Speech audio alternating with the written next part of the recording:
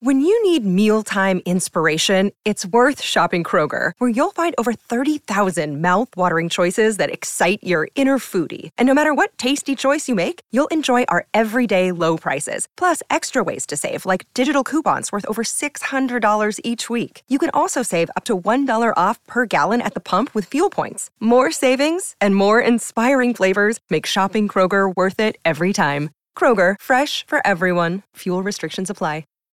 This is the Daily Tip presented by BetMGM. Now, here's Chelsea Messenger and Michael Jenkins. You can now bet right now at BetMGM on 2025 Super Bowl odds. Oh, the NFL always going. The folks at BetMGM putting out the numbers this morning. Your favorites? The San Francisco 49ers, 5-1. Chiefs are plus 750. Ravens plus 850. Bills and Lions, 12-1. Bengals 14-1, Cowboys 16-1, along with the Eagles. And then we've got the Dolphins and Packers at 20-1. Surprisingly, I think the Texans at 25-1 after their incredible season with the rookie quarterback CJ Stroud and DeMeco Ryans. So, look, this is the day, less than 24 hours after the 2024 Super Bowl. Do any of these things stand out to you, or are you willing to take a shot on the Chiefs to three-peat at plus 750, Chelsea? Ooh, I don't think so. I think there is a reason that we have seen a total of 1 three-peat in the NFL since the Super Bowl era began. So, especially at those prices, at 7-1, we will wait and see if the Chiefs have any kind of hangover from this year. Because that's the thing about the futures market. It's all about timing. It's kind of wild to me that the Niners are the favorites, though. The fact that they just lost to the Kansas City Chiefs. But they did look like a very good team top to bottom.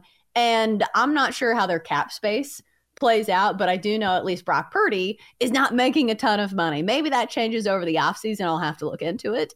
But still, when you have a quarterback that is on such a team-friendly deal, that opens up a lot of possibilities around you.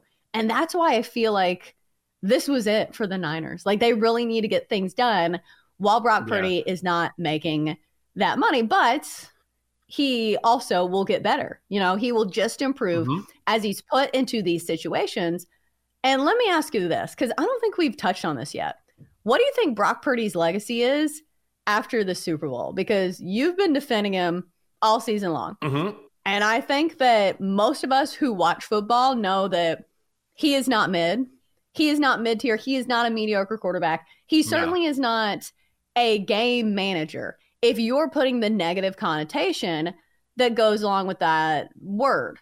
So for me, I thought it kind of catapulted him in to probably the top 5 for me.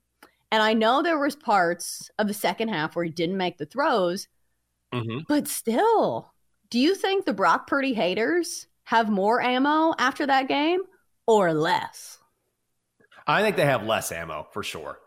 Now, I know he didn't go out and win this game, but I think if you were hating on Brock Purdy going into the Super Bowl, you expected a much worse performance. Brock Purdy was very good in this game. He was very good. He did enough to win this game. He didn't turn the ball over. He made some clutch throws. The Niners lost this game because of turnovers and some untimely penalties and the fact that they just got beat by Patrick Mahomes in overtime, right? Like sometimes you just get beat, and they got beat last night. But I don't think any person can look at this game and say, oh, if Brock Purdy had done A, B, or C, then the Niners win this game. Brock Purdy and the Niners would take a game like this any day of the week in the Super Bowl.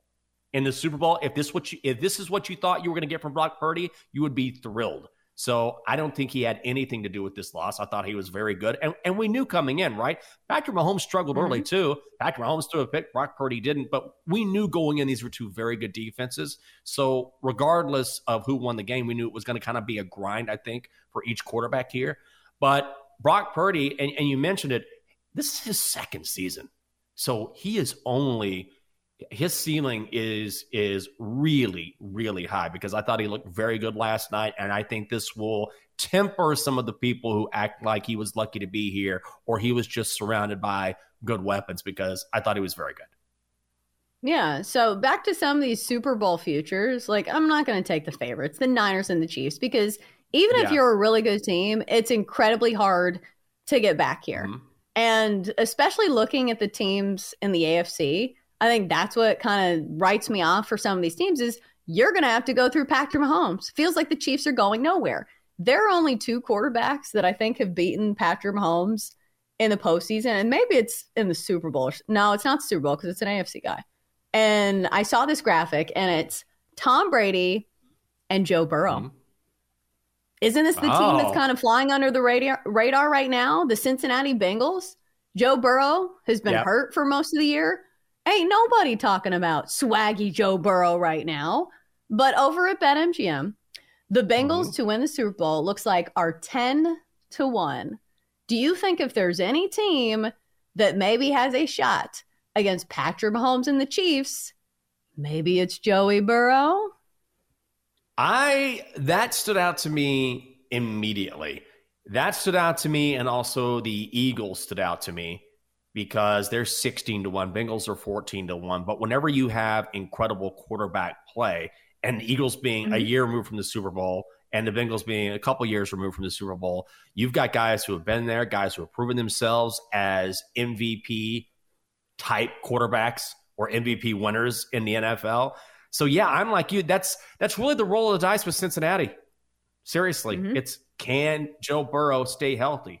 And if he does, I love the value at 14-1. I really like the Eagles because I think they figure out their coordinator issue during the offseason. They're still massively talented. It's not like they don't have a ton of talent on that roster anyway. Those were the 2 that stood out to me where I thought that's a lot of value for 2 very good quarterbacks. I will say the sabotage factor maybe for the Bengals is the fact that they lost their offensive coordinator. And we have seen just how important coordinators can be. You're talking about the Eagles.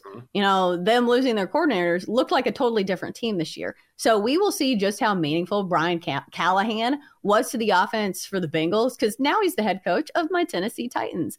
But one would think that Joe Burrow, if healthy, can do a lot of things because look what he did with that franchise. It's not just the coordinators. You got to make the throws and you got to, be the quarterback that is leading the way. It's not just, the schematics. So we'll see for Joe Burrow, but it will be interesting.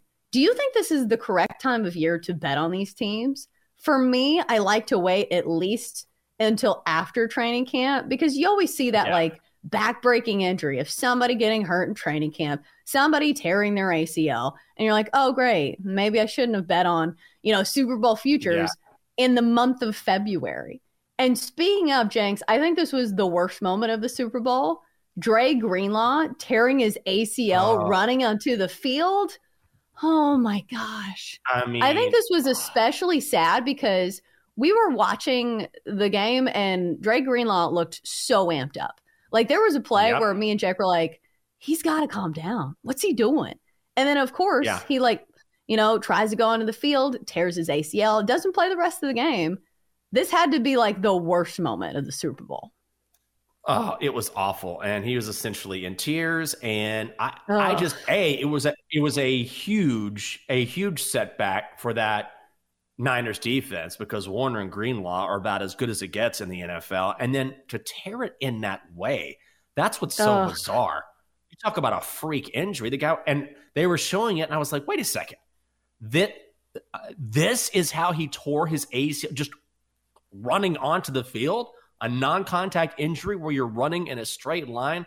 And he has to be absolutely heartbroken. So I felt bad for him personally. And then I always hated in a big game where you see your best players not able to compete because ultimately you want to know how the Niners would do with Dre Greenlaw in there. You want to know how the Chiefs might be different with Charles Omenihu on that defensive line after he tore his ACL in the AFC Championship game. So I always hate it when the greats never get a full chance to perform because ultimately you get a better idea of who is the better team. Injuries are a part of it. I get that, but I was absolutely heartbroken for him. Right. Joe Thuney didn't play for the Chiefs either. Like that was kind of a surprise. I didn't see that one coming. I knew he was banged up, but I feel like you could tell watching the game that he was not playing. Patrick Mahomes had to scramble around a little bit more. Were you surprised that we didn't see more from George Kittle? I know we're running up into the break, but man, felt like a letdown.